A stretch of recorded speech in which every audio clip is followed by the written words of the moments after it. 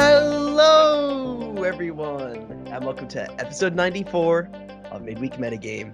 I'm Harry MTG, joined by my two regular co-hosts, Patrick Orberson. Don't mind me, I'm desperately trying not to lose a storybook brawl right now. Okay, and Gabriel Nassif. Very professional, Pat. Hey, everyone, what's up? Well. Pat's playing some video game. Gav hasn't really played much Magic this week, and I'm kind of skimming by with what I've played as well. So this is going to be an interesting episode. But yeah, today I think is just going to be all modern. We're going to talk about what we've been testing. There's also been a modern super qualifier, 2 modern challenges.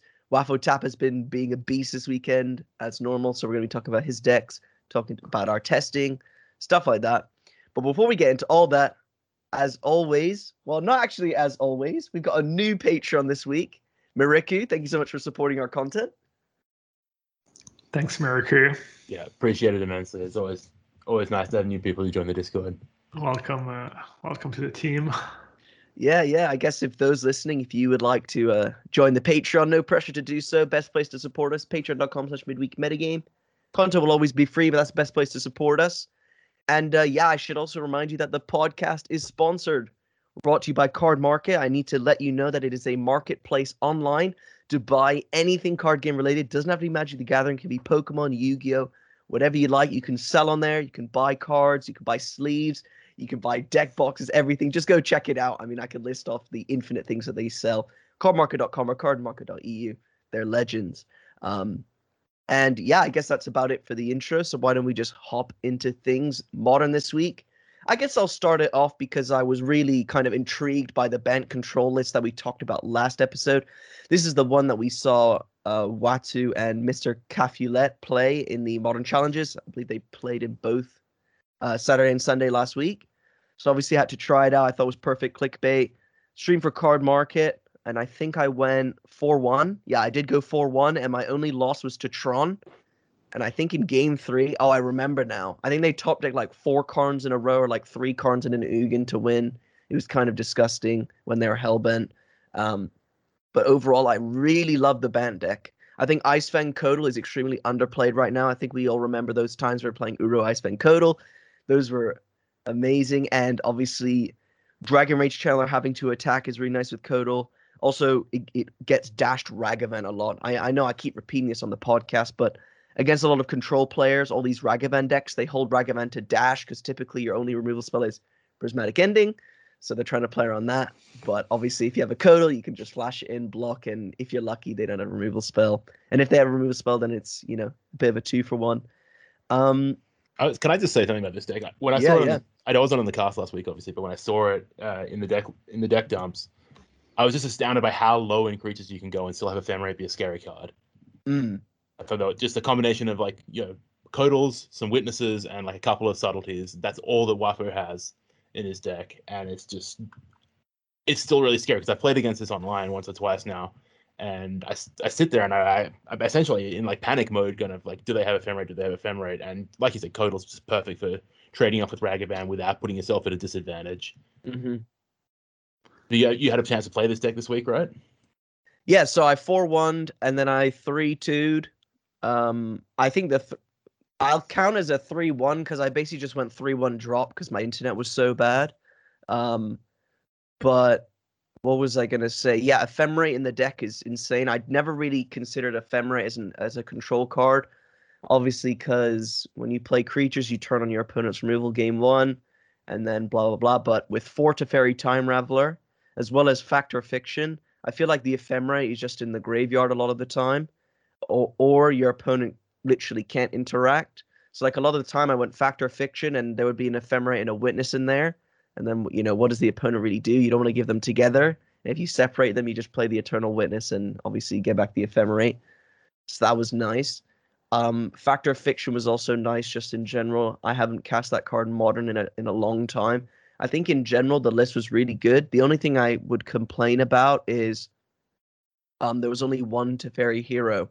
With 4 Counterspell, 4 Archmage's Charm, you want to be in those spots on turn 5, turn 6, Teferi plus Counterspell. I felt like I never really got to do that, as well as just like Teferi plus Icefang Kodal is really good as well. So I feel like, the list isn't perfect, obviously, when only 2 people, it seems, have worked on it. But I really, really like the deck. And honestly, I think this is my favorite control deck right now. I don't know if it's the best control deck, but I really like all the play patterns and how it's really lined up nicely against like all the Ragavan decks. And then as well as like I crushed the 2 Ren and 6 decks that I played against it. It almost felt like it was unwinnable for them. I had that much instant speed value and stuff.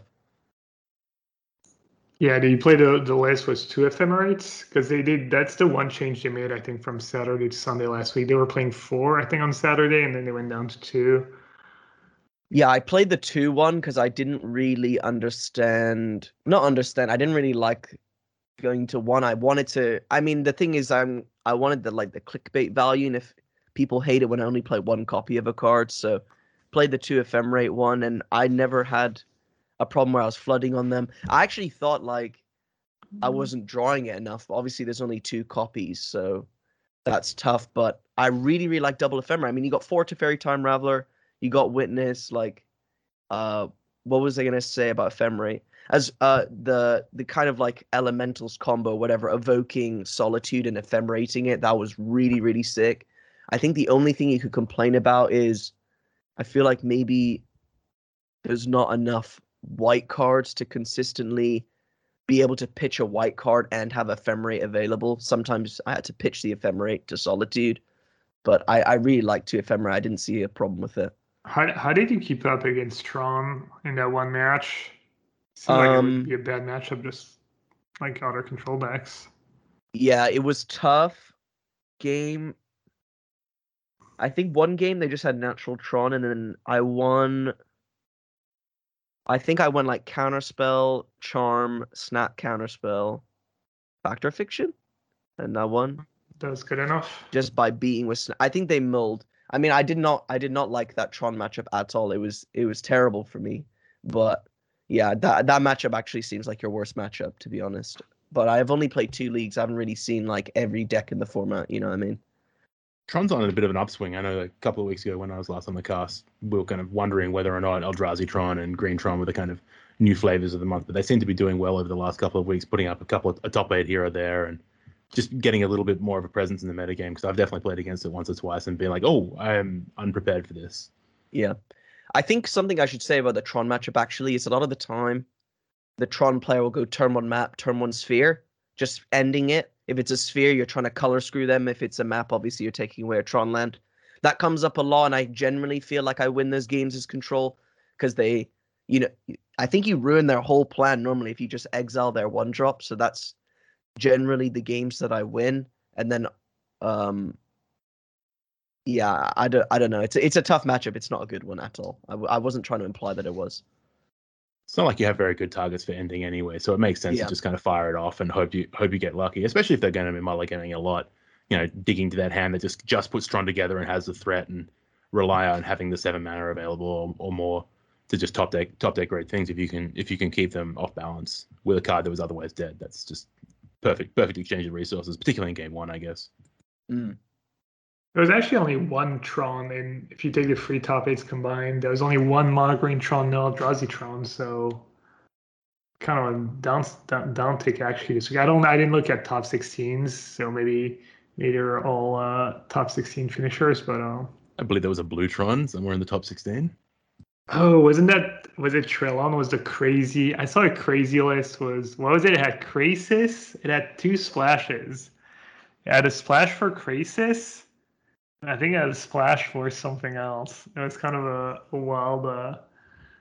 Maybe it was just in a prelim or in a league, but yeah, Trellon. Yeah, here it is. No, here it is. It's in the modern challenge from the Sunday, and it is blue red Tron, more or less. So it has Fury and Hydroid Krasis, Fire Ice, 4 Valakut Awakening. Yeah. Yeah, what a deck. Fury's kind of been the card. Everyone's playing Fury. Everyone's adding Fury to their main deck. Whether it's the Rhino deck or the Glimpse Elemental version, they're playing 4 Fury in the main. Good enough for Tron apparently for that weird build, but that card's been just everywhere and just really strong cards. Yeah, I've been really impressed with it, and it's just the kind of mainstay many different decks at the moment. I've even seen blue red Murktide lists with some in the sideboard. Yeah. It's just so good against Hammer Time. Really, That, you're really struggling against that deck when you kind of don't get to clean up all the kind of chaff that's lying around and make yourself vulnerable to kind of getting not just nickel and dimed out, but just providing them with too many ways to kind of suit up something with a Pure Steel or Cigar's Aid.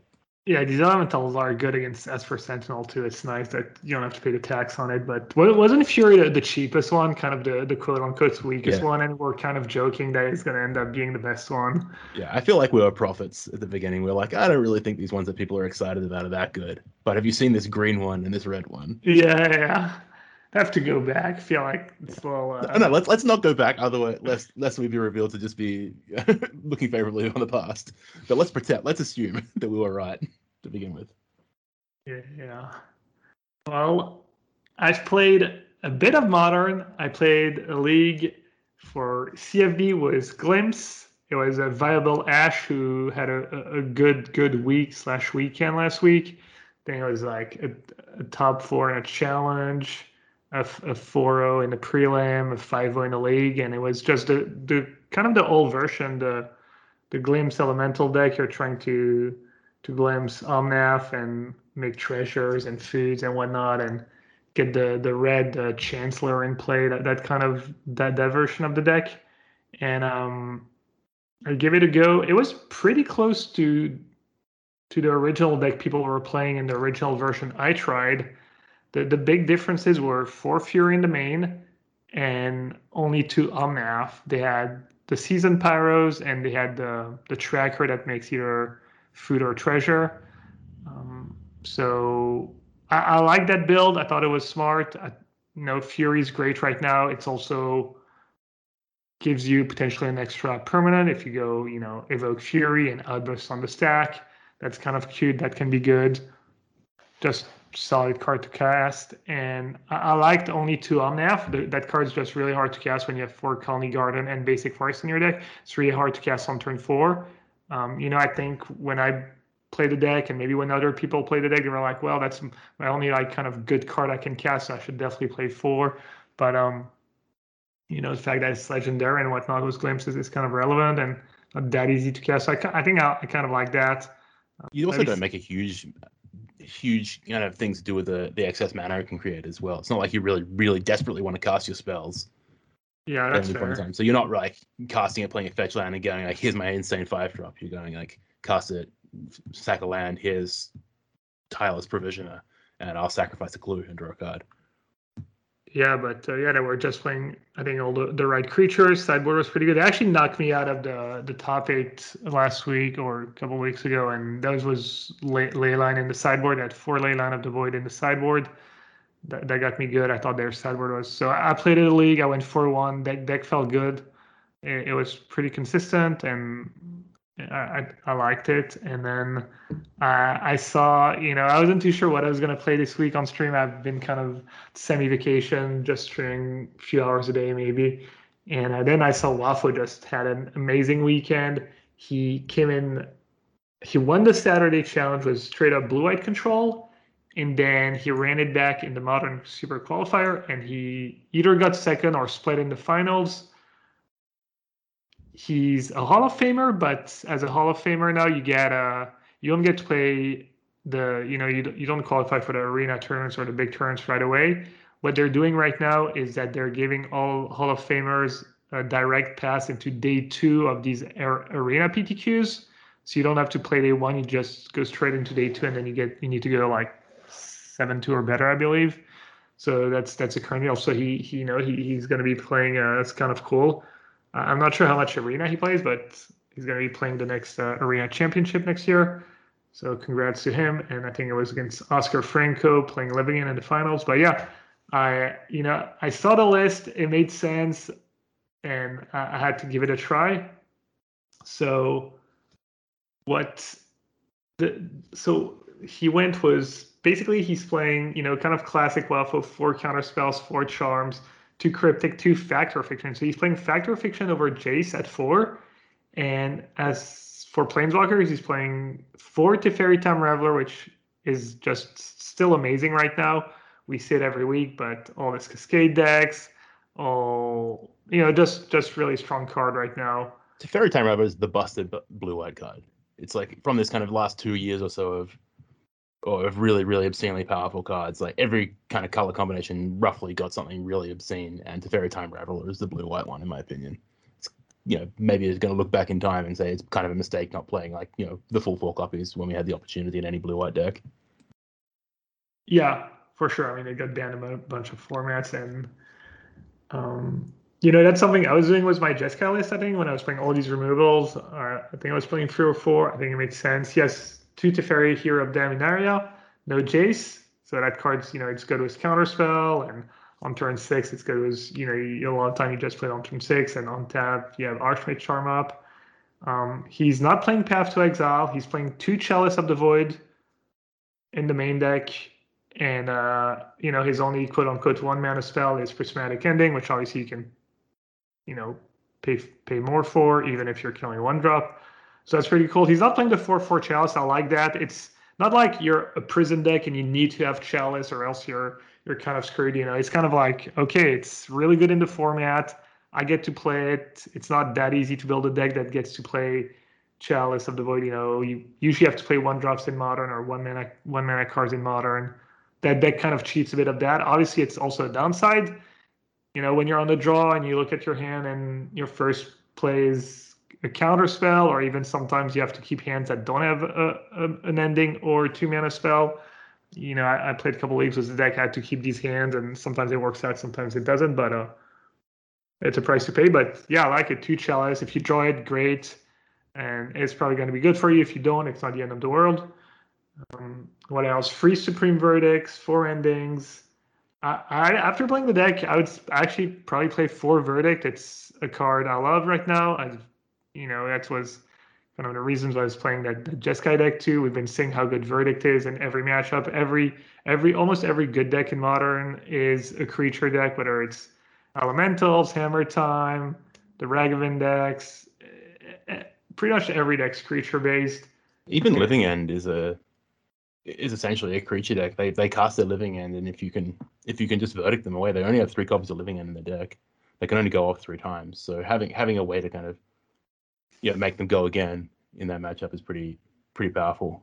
Yeah, they can obviously have outbursts or whatever, but it does add up. It does make it harder and harder for them to get you. Yeah, the common sequence as well against the blue control decks, like I said, with like Archmage's Charm and Counterspell, would be they go end of turn, they'll end of turn Violent Outburst, untap and cast Shardless Agent to fight through the Counterspell. And if you just have Verdict in that spot, it's just suddenly they're two Living Ends in the bin, 1 left in the deck, and all their creatures are in the graveyard. How do they really win?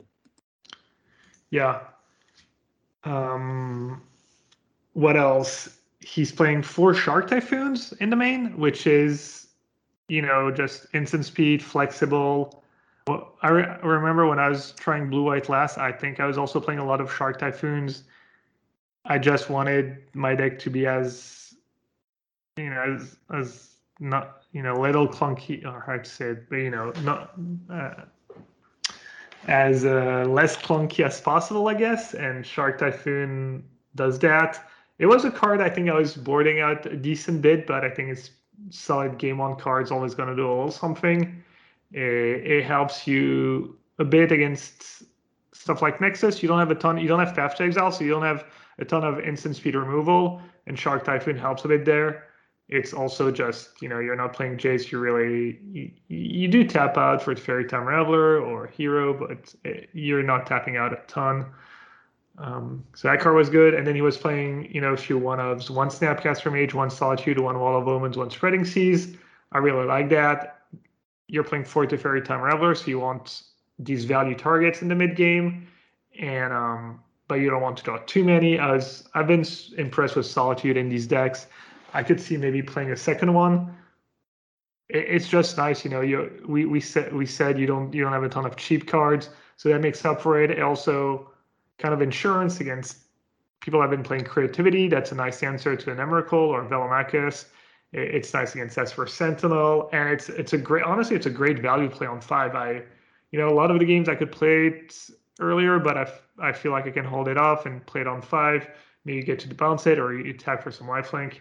So I could see a second copy of that.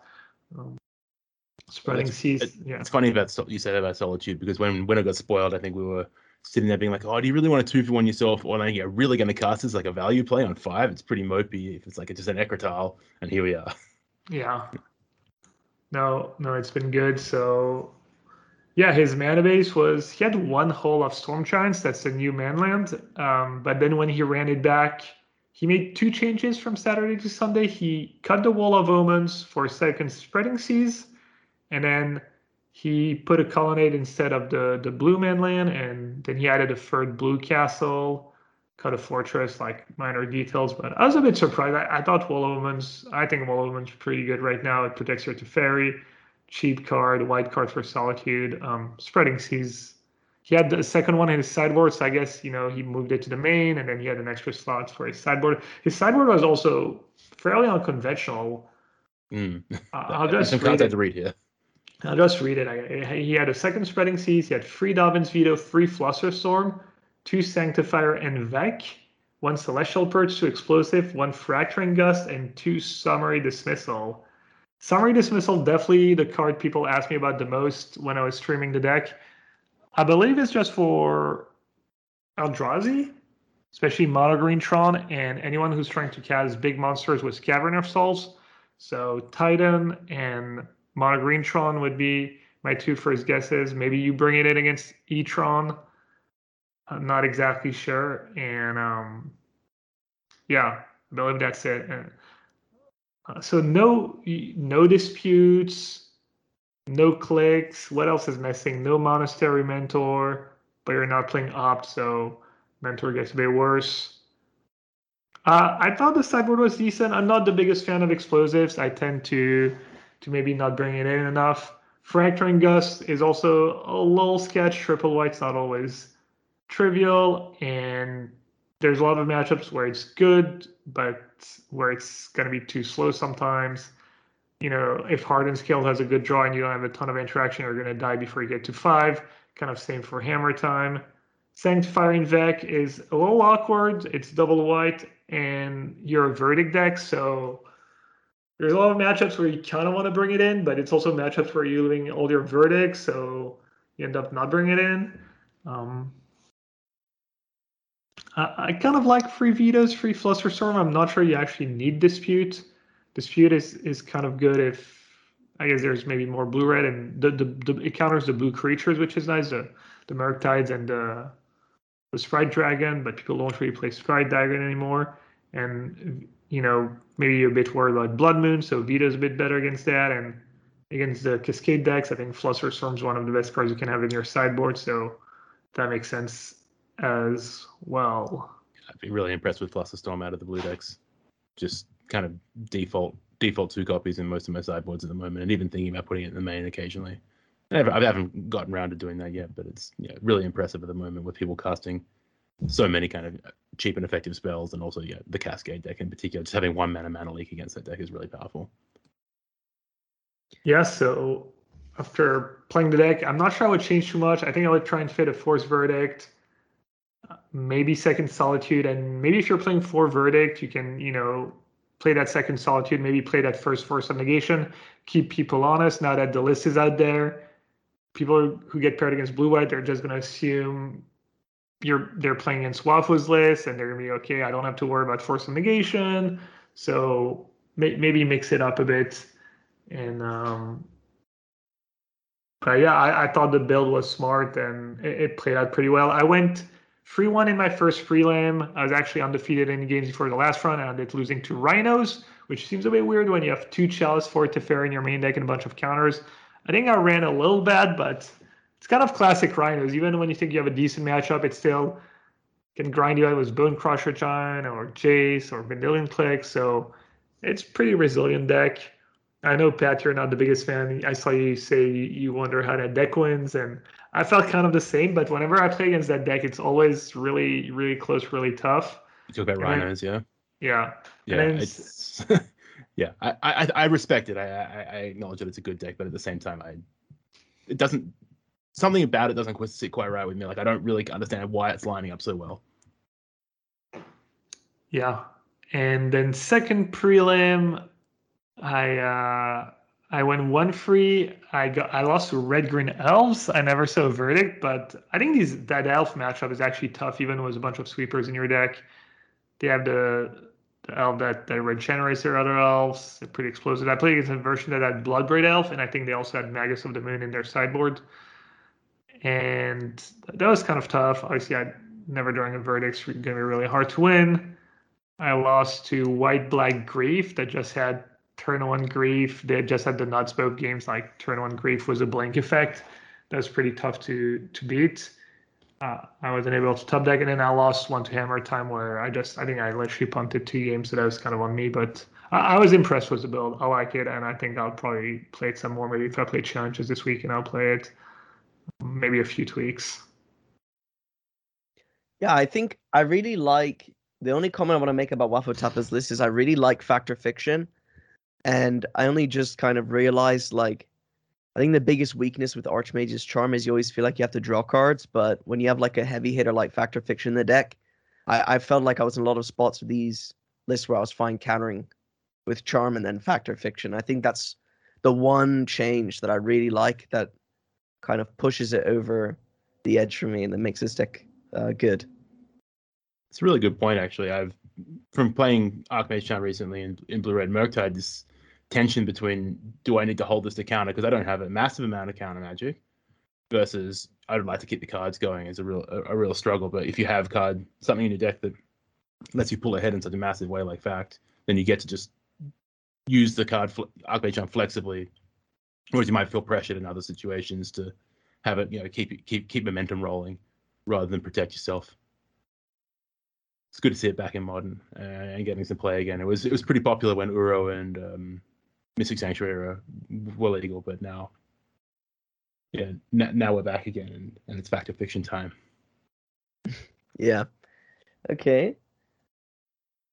Yeah, I agree with what you said, Ari. You get in spots where you're happy just use Archmage Charm to counter because you have Fact and you can just maximize the mana. Also no Field of Ruin in the mana base. Only one planes and two even what's it called? 2 Mystic Gates to filter that white mana. So that was nice. That was never a spot where I couldn't cast Archmage Charm. That was pretty awesome. Actually, it was one spot. That was one of my mistakes. I literally played the wrong land and then tapped the wrong land and I had to play a plains or a white castle and I couldn't cast Charm, but that was on me. So, that was cool. I did not get paired against Tron, either E-Tron or Monogreen Tron or Titan decks. I'm not sure Titan decks are super popular right now, and we said there was even a ton of Tron in the top 8s last weekend.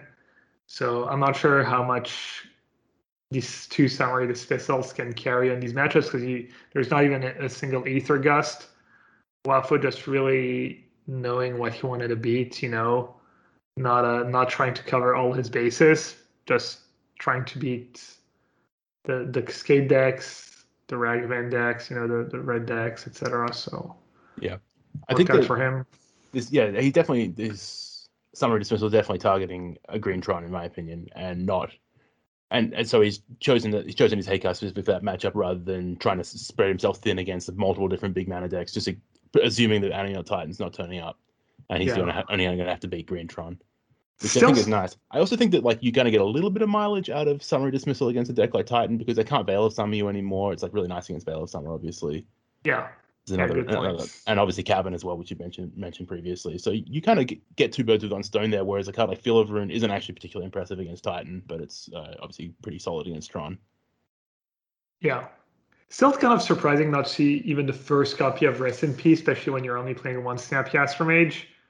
That's always been on All-Star in Modern, and you do have Living Index and Croxa decks. Maybe I'm forgetting something. Even see Dredge once in a while show up. So yeah, there was a Dredge top 8 this week as well. I think just talking about Living End a little bit and its kind of rise in the format is probably worthwhile. It's kind of Cascade decks in general, kind of the top tier at the format at the moment, I think, or at least putting up the biggest share of the metagame between Rhinos turning up everywhere and then Living End having a pretty damn good weekend, really, from all things considered. It was the first place in the PDQ that Waffo came second in. There was another copy in the top 8. There's top 8 in some of the other challenges as well.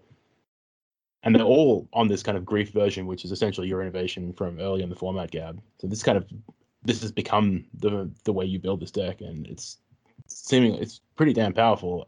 It seems to be the premier graveyard deck, at least at the moment. Yeah, people still haven't caught on subtlety in the main though. All depends. People usually don't. I still kind of like subtlety in the main. You don't need it like you need cards like Force of Negation and Grief, but I feel like it just played out nicely in most matchups.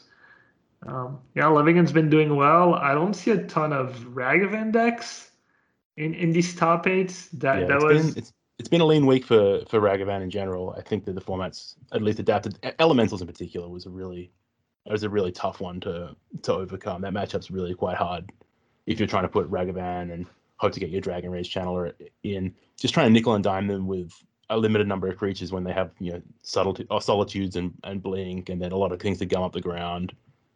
Teferi Time Raveler to make it hard to lean on counter spells. That in combination with Cavernous Soul is really tough for Blue Red Murktide, and maybe even for Black Red as well. Just get outvalued and don't get a board position. So how you possibly win? Yeah, so that might be the reason why Living In did really well, because these matchups were tough. Whether it's the blue Ragavan decks that just go turn 1 Ragavan with a bunch of counter spells back up, or the red black Loris deck that pressures your life totals, have discard. Game 1's pretty good usually, but after sideboard, when they get these 1 or 2 Void Mirrors and these spell bombs, matchup becomes really, really hard. So if Ragavan's on the decline, it makes sense that Living In is climbing, because the Living In deck's a bit good for me against these elemental decks. Most of the Ren and 6 decks, like something like Velomachus, you usually have enough disruption to beat them. You're also pretty decent against the other Cascade decks, against Rhino, and you're good against Hammer Time as well, especially after sideboard when you get the green evoke creatures, and even sometimes the red one, as well as Force of Vigor, or Force of Vigor. So yeah, that was a good I think it was a good meta for the Waffle's blue white list, and because I would guess his blue white decks probably struggles against Ragavan with only 4 endings. So that might be why you saw Waffle do well and why you saw Living In do well. Yeah, I agree. I was going to make the same point. Waffo seems to be positioning himself really, really, really well against cascading spells. His 4 Teferi Time Ravelers, but not worrying too much about getting small balled out of the game. It's just the right time and place for a deck like that, and I think it presumably has some legs. I mean, he's made deck building decisions that give him outs in those matchups. Like obviously, 4 Teferi is good. Chalice of the Void is great against say Blue Red Murktide, and then Shark Typhoon is again like you're not relying on actually resolving a spell to present blockers, and again against a Ragavan or a Dragon Rage Channeler. So there's a lot of elements of the deck that work really nicely in that matchup, but I think overall it'd be pretty hard. Ragavans get out of control pretty fast if you only have 4 ending. Someone points out in the Twitch chat, you mentioned playing Rest in Peace in the blue-white sideboard, but now we have the Sanctifier, the white 2/2, pro-red, pro-black. Do you think that Wafo's list should be playing Sanctifier or Rip? Because obviously Sanctifier was much weaker against Living In, so even I'm not even sure what I would really do. I guess splits it maybe. Sanctifier is really good against red black, but it's still a matchup where you probably want to keep your verdicts. So I'm not too sure. I can't remember exactly which matchup it was, but I remember playing a match or two. I was like, oh, Sanctifier would be kind of nice, but at the same time, it's a bit awkward was verdict, and I don't really need it. So would have to go through maybe the in and out and figure out if you want Sanctifier, if you want Rip. Do you even need Graveyard Hate right now? Because you're already pretty good naturally against the Living Index. The double white's also a reasonably big consideration for Sanctifier. I think the power of Sanctifier comes from how good is it at blocking creatures. And if Ragavan's on the decline, or if you're like Waffo and you're weak against Ragavan, maybe you want to just put a little bit more put a little bit more power into that matchup, or a little bit more tools into your arsenal for that matchup by playing Sanctifier. But if it's not attacking and blocking, like, it's not really a good attacker or blocker against Living End. Sorry, so I'd probably prefer Rest in Peace in that matchup. But it depends where you want to gain percentage and where you're willing to make some sacrifices, I think. Yeah, exactly. I mean, I didn't get paired against Signal Ragman decks in my 8 matches. So, yeah, I think the double white's not too big of a deal actually in this list. He has a lot, I think it's like 19 or 20, and he has 2 Mystic Gates too. Has a lot of white mana. It still obligates you to fetch it up relatively early because you presumably want your graveyard hate quite quickly against decks where you're bringing in graveyard hate. So it stops you having access to counterspell early on or Archmage Charm if you have to go out of your way to get it. I guess it's only a single basic plane, so maybe you just bite the bullet and just take 2 off a shot of a Hallowed Fountain or whatnot. But yeah, exactly. Or you have Glacial Fortress too. You have the Triumph. Obviously, you're gonna fetch a blue-white dual land on turn 1. So I don't think that's the big problem. But yeah, we even saw there was even a copy of Burn in the top 8. So maybe there's a couple of matchups where it's nice. Maybe against there's like a few Reanimators that going around, so it gives you the blocker for Grief as well as. Yeah, I could see Sanctifier in back. I'm not super excited about SMP. It's just so weird. It used to always be like, oh, I want to play Snapcaster, but then I also want Rest in Peace, and that's always been awkward. And now you're barely playing any Snapcaster, and you don't even bother with Rest in Peace, which is not something we're used to, but kind of makes sense. Rest in Peace is pretty good against Ren and 6 too. Ren and 6 always kind of a scary card, even though this version, I guess you have vetoes and you have 4 endings, so you're not as worried about a Ren and 6 necessarily. And there aren't even very many Ren and 6 decks in the format right now either. Yeah, it's kind of a card that's fallen off. It's like Velomach's deck, I guess. That's been pretty popular and doing well. Yeah, that's definitely true. There's actually in the Super Qualifier, and I think it's 10th place. That's in 9th place in the Super Qualifier. There's a very nice Ren and 6 deck, which is 4 Dragon Rage Channeler, 4 Ragavan, 4 Tarmogoyf, 3 Ren and 6. And then it's Expressive Iterations, Lightning Bolt, Fire Ice, Unholy Heat. And then it has the artifact package. So it has like Baubles, Aether Spellbomb, Shadow Sphere, Soul Guide Lantern, Springleaf Drum. Oh, that deck, yeah. That deck didn't look great. Actually, I was watching Zanzayed stream this morning, and he played the deck, and I only got there at the end, and he said that deck was awful. And well, I'm not super surprised. It looks kind of awkward as the mana, the Urza Saga. Also, one Springleaf Drum was like Springleaf Drum was what, 12 creatures in your deck? That's super suspicious. 16. There's Urza Sagas as well. All right, sorry, my bad. You make a construct and then your Saga goes away and you fetch up Drum and you can use your construct for mana. Yeah, I understand why it's in the deck, but that's so sketchy. I agree with you, but it's still my quest to point out every time someone pairs Ren and 6 with Urza Saga, because it should be great.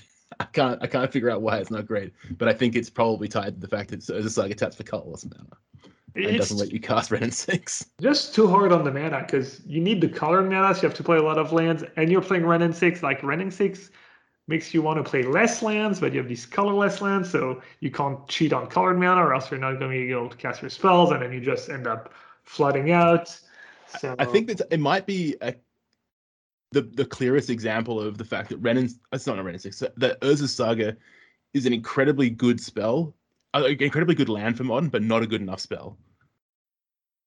So if you're playing Saga in your spell slots, which you kind of have to if you're playing these Ren and 6 decks and Expressive Iteration decks, it's not quite as good enough of a card to justify the deck building constraint. But if it's tapping for colorless mana and that's doing something meaningful for you, like it's casting your cookbooks or it's casting your equipment or your artifact creatures, then it's an incredibly powerful card. Yeah. Yes. I think also there's a little anti-synergy where you have a lot of mana sources, but the Urza Saga deck usually wants to play a lot of cheap cards, and you don't really want to play all cheap cards when you're gonna have a lot of lands. You want to kind of take advantage of that extra mana. So it's kind of a weird how do you say, weird tension, I guess. I don't know how much you spoke about with Andrea about this. His like, I guess Teamer Murktide deck that he'd been playing, so Murktide Regents and Tarmogoyfs with no 1-drops, and he's got Ren and 6 in that deck. and I played a little bit with it as well. But one of the things I found was that it was really hard to find ways to take advantage of having all this mana available to you when Ren and 6 got going. And so when I was building it and tuning it a little bit, I was adding more Archimedes charms, and then eventually I decided I was put some cryptic commands in my deck, and it starts looking completely different. But you're right, not having a way to maximize having all that excess mana in your deck is a real issue, and it's an anti synergy with what Saga really asks of you, is to have a bunch of cheap stuff in your deck. Maybe you need to play that red enchantment. There's two, right? There's Seismic Assault, and then there's a one red enchantment where you have to pay a red, you discard a land, deal 2 damage or something. Magmatic Vortex or something like that. Yeah, something like that. Yeah. All right. Here we go. Oh my gosh. I think honestly the reason why Saga isn't that great is because Astrolabe's banned. I think if Astrolabe wasn't banned, you'd see way more Ren. Let's not go there. Let's not start speculating on what would happen if Astrolabe was not banned. Yeah, I know, but I think it's possible. I watched Cherry X-Men play a really cool Team Erect deck with Ren and Urza Saga. I think it can work. That worked. I think the problem is though that your 1-drops or 0-drops you can fetch are like so weak, and you have to build around an artifact synergy really to make the constructs good. That's my opinion on it. Yeah, that's fair. You need the artifacts. I never thought about Reclamation in Urza Saga. That's kind of cool. Yeah, because you can like make a load of dudes, right, with the trigger. Yeah, it's sick. Yeah. Urza Saga and Teferi too. It was Teferi Hero. Okay. Magus of the Moon, the very first weekend, I think he top-rated a Chandra's blue-white controller's Urza Saga in it. Yeah, the Stone Ring yourself control. Yeah. You have enough 1-mana artifacts that you get decent value. You either get a bubble or a Pithing Needle. You can play the one-off expedition map in these control decks, so you can kind of chain a couple sagas. Either Spellbomb is okay-ish, I guess.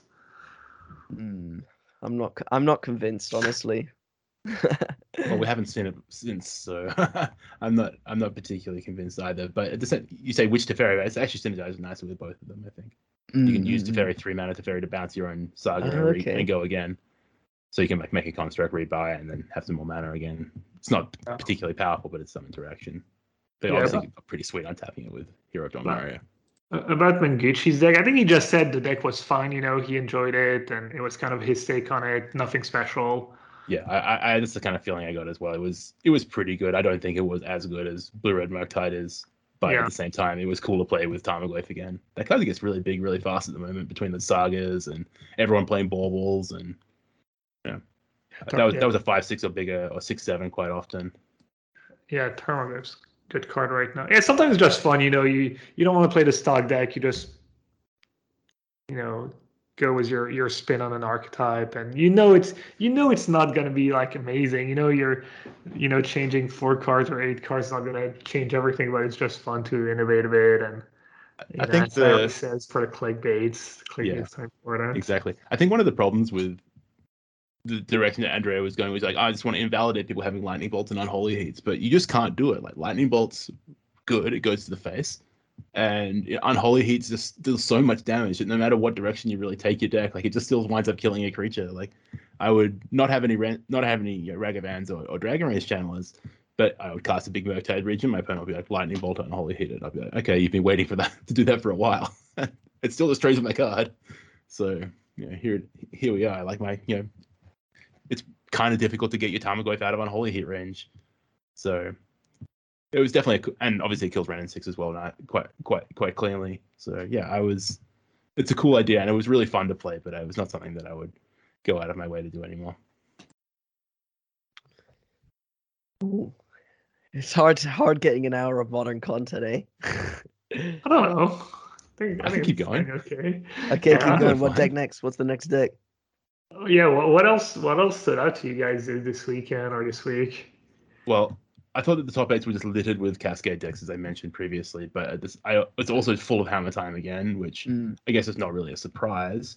I saw some really cool tech from one of the Hammer Time decks in the Super Challenge, though, or the Super Qualifier, though, which is in 12th place, I believe. Someone is playing red white Hammer Time, and they're splashing red for wear tear in the sideboard, but also magnetic theft. I think it's called magnetic theft.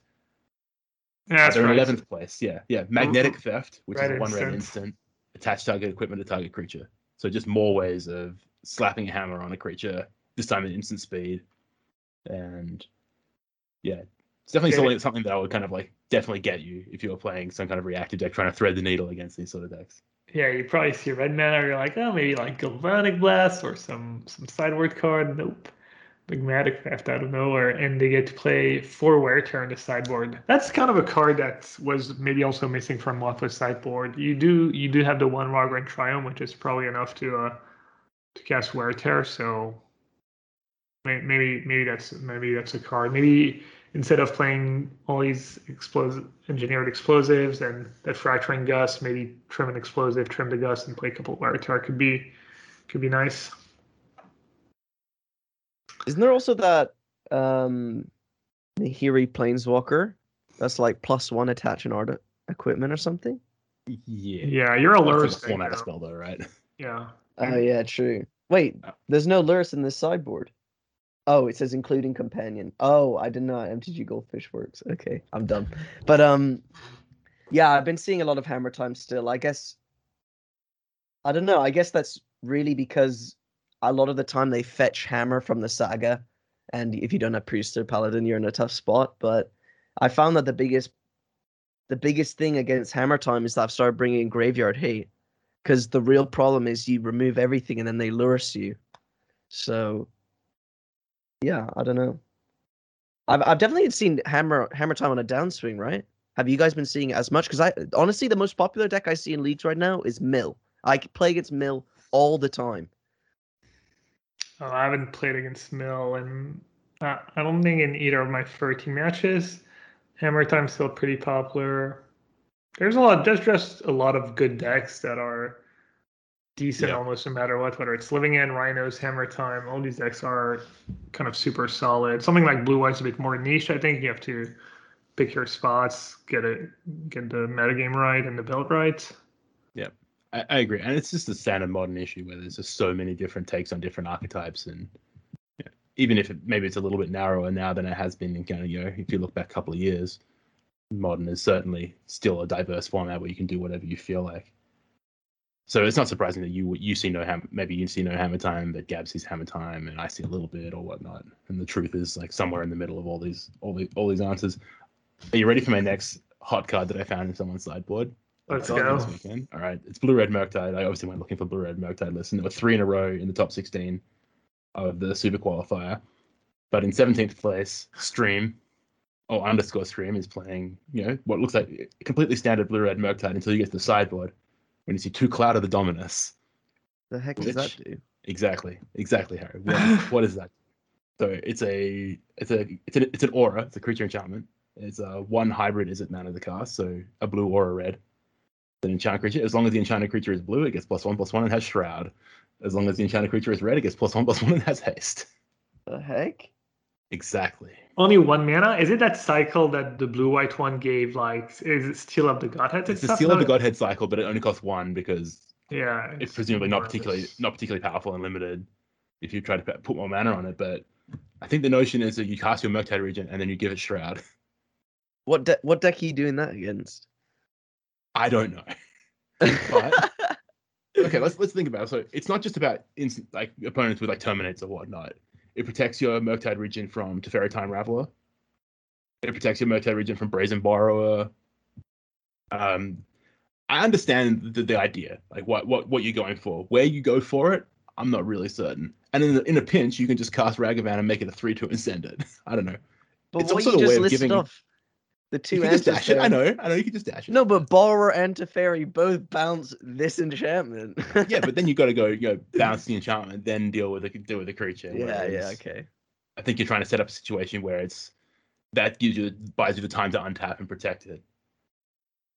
But it was definitely something that jumped off the page at me. It's not a card I've seen since playing like Eventide Limited or whatever. Yeah.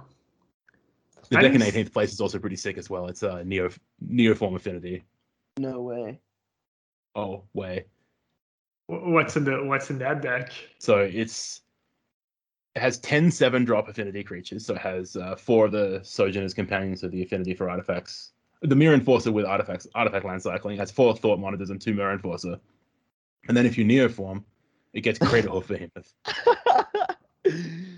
What? Exactly. Actually, wait, I've seen this before. So I've seen people try to do this with like Gristlebrand, like try and go get Gristlebrand off their 7-drop affinity creature, but I think Crater Hoof actually makes a lot more sense.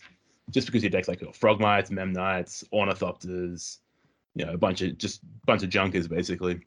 That's pretty amazing. You just go flip hoof and get it done. You probably get in some grindy games too, where you just get to cast it because you have Theodo, you have 2 Glimmer Void, 2 Spires. Yeah, you have 4 of the blue-red Greenland. You have 4 drums, and you're playing all these Thoughtcast and these Thought Monitors. So in grindy games, I'm sure you get to 8 mana sometimes. Yeah, certainly probably not unheard of. It'd tilt the shit out of me if it happened to me. That looks amazing, honestly. Affinity is always going to be these Frogmite Mirror Enforcer decks. That's what truly is Affinity in my mind from kind of back in the mid 2000s. So it's nice to see those cutting casts again. But this Behemoth is such a good thing to flip as well. It's kind of surprising you don't have. I feel like the deck should have maybe a 5-drop because you have 4 Frogmites. So maybe try to find a really good 5-drop. Is Neoform +1 or +2? It's +1 exactly. Yeah. Yeah, I guess you need to play. Yeah, if you could find 1 or 2 5-drops to go with Frogmite Neoform, that could be cool.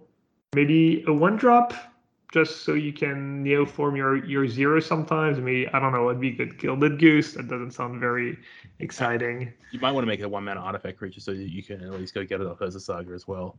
Could just be an Arcbound Worker, honestly. Yeah. Or whatever the strictly better Arcbound Worker is these days. Yeah. Yeah, all right. Yeah, those are just some cool things that jumped out at me. I mean, we can keep going. When you said there was no Tron as well, or big mana, there's a lot outside of the top 8 of these challenges sitting in the kind of X2 bracket. So there's kind of 8 in 19th place. Tron. There's a couple of Trons above it in the top 16 of the Super Qualifier. Yeah, I think that deck's just maybe it didn't have the breakthroughs, but it was definitely played in reasonable volume this week. Yeah, that's what happens a lot of the time. You're like, oh no, and then the top 8, but if you scroll down a bit. We got a raid from Andrea. Welcome everyone. Yeah, I not in the challenges, but there is a really cool deck that followed one of the most recent prelims. It was Spider Space. He's a brewer. He usually plays Death and Taxes decks, but he's been playing other stuff recently, and he comes up with some cool builds. And this is Reanimator / Indomitable Creativity, and he's just trying to put Archon of Cruelty in play. That's 2 Archons, only creature. There's 2 Sarah's Emissary in the sideboard and 1 Void Widower. So for maybe I think Sarah's Emissary is really good against Elemental, I believe, because they can't deal damage, they can't solitude it. Yep. Maybe creature and you're good. It's usually pretty good against the affinity decks too. Even that deck's not really popular, but it's pretty cool. It's Grixis, so you have the Persist on Margrave package. You also have Hard Evidence Creativity was I'm assuming you got 4 Dwarving Mine. And then for utility, for card advantage, you have Iteration. For utility, you have Inquisition of Kozilek, Fatal Push, Lightning Bolt for Smart Command. So really cool build. I played a bit of Archon of Cruelty, whether it was White Black Reanimator or the Glimpse version was Eldrazi, and I was super impressed. I think Archon was one of the only creatures I played that was not in Eldrazi in that Glimpse deck, and I was always so happy to flip it. It was. People were like, oh, you're playing Archon in that deck. Doesn't seem quite good enough, but it is always super, super solid. So not really surprised, but really, really cool deck. And I like his sideboard too. 4 Flusterstorm and 4 Alpine Moon. He knows which, kind of a bit like Waffle. He knows which cards he wants. He knows what's the problem, and he's not messing around. I've been really impressed with Archon of Cruelty whenever I've seen it enter play. It just does a lot on the front end, so that even if it gets removed, it's not the end of the world. You really recoup a reasonable amount of value, and you get to go again if you're this kind of essentially what is like essentially a combo control deck, and it's just really hard to recoup. I really like it. It's got a lot of text for 1 mana. I guess it's like mini Cruel Ultimatum, right? That's kind of what the reference is. Yeah, exactly. But I like this deck a lot. I love that we're seeing the power of these other Mystic Sanctuary cycle of cards coming to fruition. We're seeing a lot of Dwarven Mine decks right now. I mean, if you've got a lot of mountains in your deck, there's nothing wrong with getting a free 1/1. And you can turn it into a lot of different things. I mean, they printed, between that and the printing of hard evidence gives you a really good way of, making these polymorph decks really super consistent. I'm surprised we haven't seen stuff like Gingerbread Cabin yet turn up to make a free treasure or free food, sorry, and get some value like that as well. People looking for artifacts or whatnot. People have played the when were people playing the Cabin? Maybe in the Urza decks and some of the Urza decks? I think I've played against some like Yorion Cabin Urza decks before. Yeah, I'm not sure how correlation between your win rate and having the Cabin in your deck, though. It's probably not great. But yeah, that's anyways, what I played, what stood out to me, people kind of didn't do anything too crazy in the challenges, but it's nice to see that even months in, there's still new decks, new archetypes coming up from a lot of the brewers and the modern streamers. That's always cool. I think this is the healthiest Modern we've seen in a long time. There's not really one busted card anymore. Yeah, somehow, right? Despite all the insanely powerful stuff going on, a lot of these decks feel like, living in. I think a lot of these decks you can just define them as really, really strong, but still, you have kind of your counters or no. A lot of time the matchups are close to 50-50. That's definitely how I felt was living in. I felt like, and that deck's so busted on paper. You get to cycle, cast a bunch of free spells, and turn 3 bring back a big board. But somehow that deck's not even like it's one of the good decks, but it's not busted or anything. And same with Rhinos. You have all these free spells. You ice their land into 2 4/4s, and then you have more free spells and interaction. And Hammer Time just kills you on turn 3. But I think one of the reasons this has actually happened is that when they went and made Modern Horizons 2, they made a bunch of powerful standalone cards, but they also put a bunch of power into interaction across the various different colors.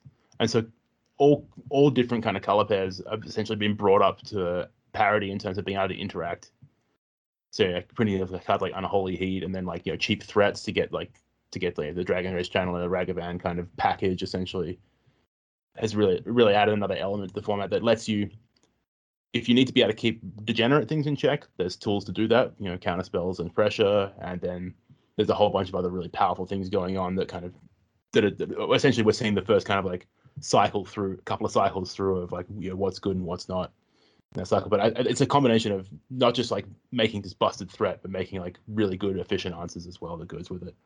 It's certainly this is maybe a little bit tangential, but I actually turned up to Paper Magic for the first time in 2 years, more or less, on last Friday. I turned up at the local store here. I just wanted to get out of the house and do something, so this was an option. And I went looking through my Modern collection because it was like Modern Night, either like that Friday or the Friday after, and it's completely obsoleted what was essentially a reasonable set of Modern staples that are in my collection. So yeah, trying to get back into Paper Magic gradually is difficult after 2 or so years off with these new updates from Modern Horizons. Yeah, so we all have now. I only played with my friends. I had a few friends over. We cubed. That's fun. I actually cubed a couple times this week. Yeah, we played in a weird way. Our cube is like my friend's cube. It has a ton of really bad cards you would almost never put in your deck, but there's a lot of cards, and we do. It's a really cool. That's what we've always done. For the past 25 years, ever since we've cubed. But we split. Each player gets 2 piles of cards. We just split the cube evenly, and then you just flip over the top card. So like usually we have 4 players and we play 2 on 2, and so you have 8 piles on the table. Someone picks one, and then you keep going. So sometimes the piles get really large because there's a bunch of shaft, and then sometimes you take the 1 card pile when it's a Lotus. This is Winston. This is Winston. You're just describing Winston draft, right? It's not Winston. We called it Solomon draft because of the Solomon split. Yeah, The story of okay. Solomon, So King Solomon, etc. But I thought Solomon.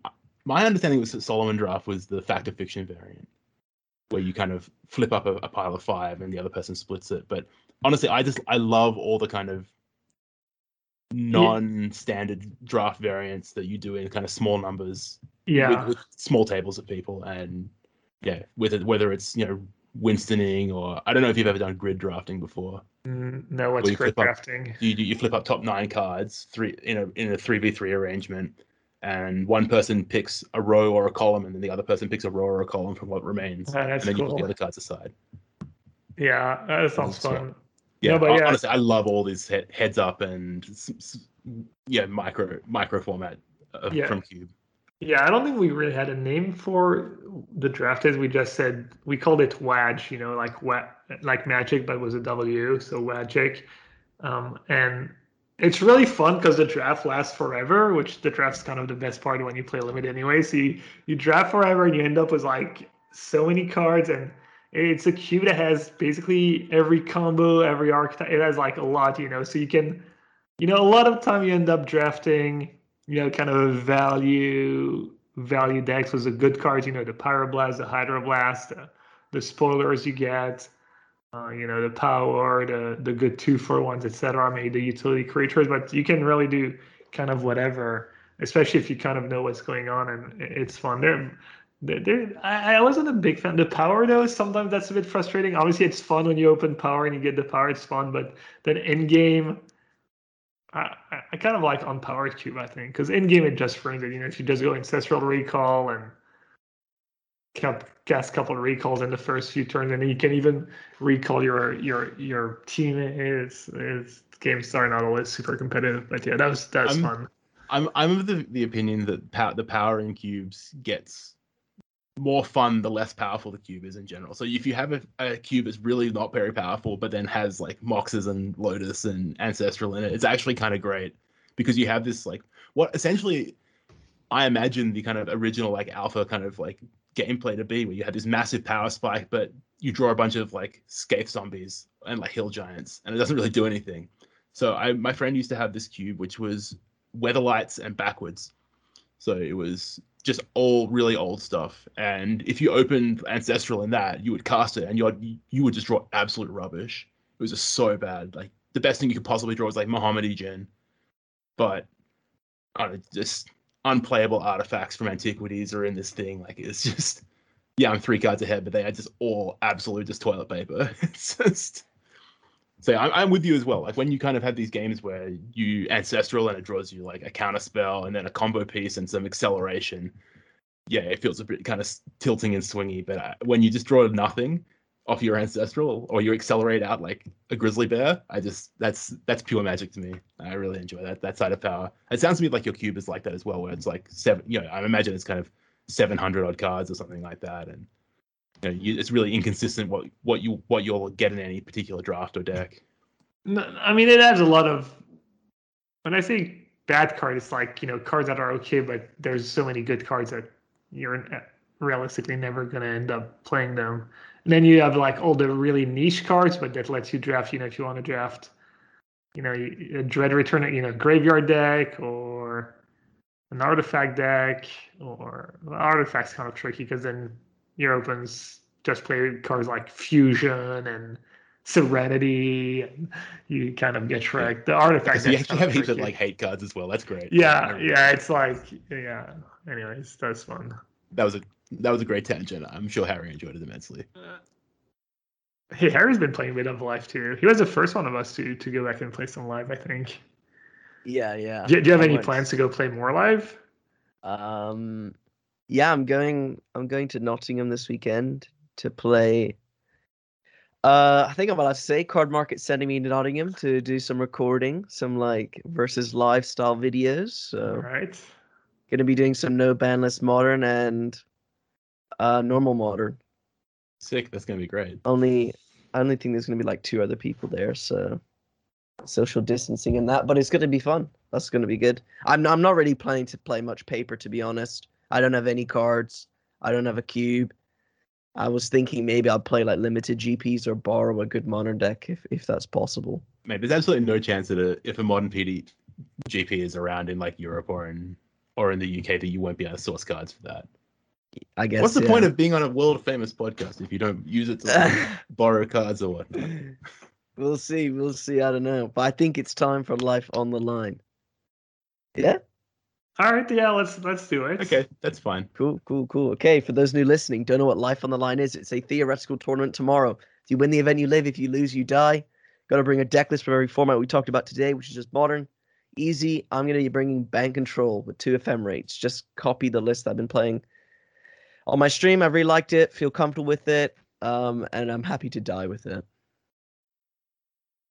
All right, I'm going to play Blue-White Control. I was impressed. I don't think the meta is going to shift too much. And, I'm going to add a few sweepers, probably Verdict, maybe even more sweepers after Sideboard, honestly. Maybe Wrath of God to counter the Elf deck, the Itzuri, regenerate from Itzuri. Okay. What about you, Pat? Right. Okay, I think I'm just going to play Crashing Footfalls. I'm going to break away from playing Murktide just because I want to trust in the fact that these Footfalls decks just consistently put up such good numbers and such good results. And it also seems to me that it plays a little bit in a style that I'm used to. It's kind of, plays largely at instant speed, kind of basically a tempo deck with some, essentially a nut draw capability. And yeah, let's go with that. I'm playing FA Footfalls this week with 4 Furies in it. Okay. And Price is Right. Have we done Fury before? I think we might have. I was thinking Archon of Cruelty. It is a mythic. I think we've done that one. I swear we've done that one. We've done that was Archon like one of of the first Cruelty? ones Really? Why would we have done Archon of Cruelty? Yeah. Because of all the episodes we talked about, the red one, I swear we've only. Okay, fine. Let's do Archon. All right. Who should start the guess?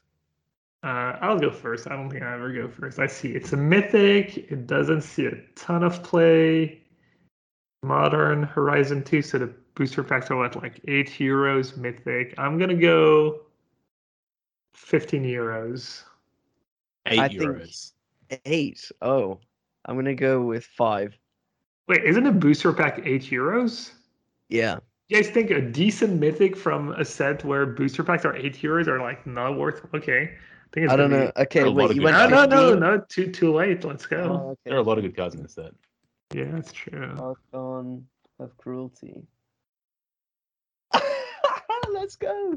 Cheapest English is 280. Let's go. 280? Yeah. 280. Wow, I'm From clueless. Poland. Yeah.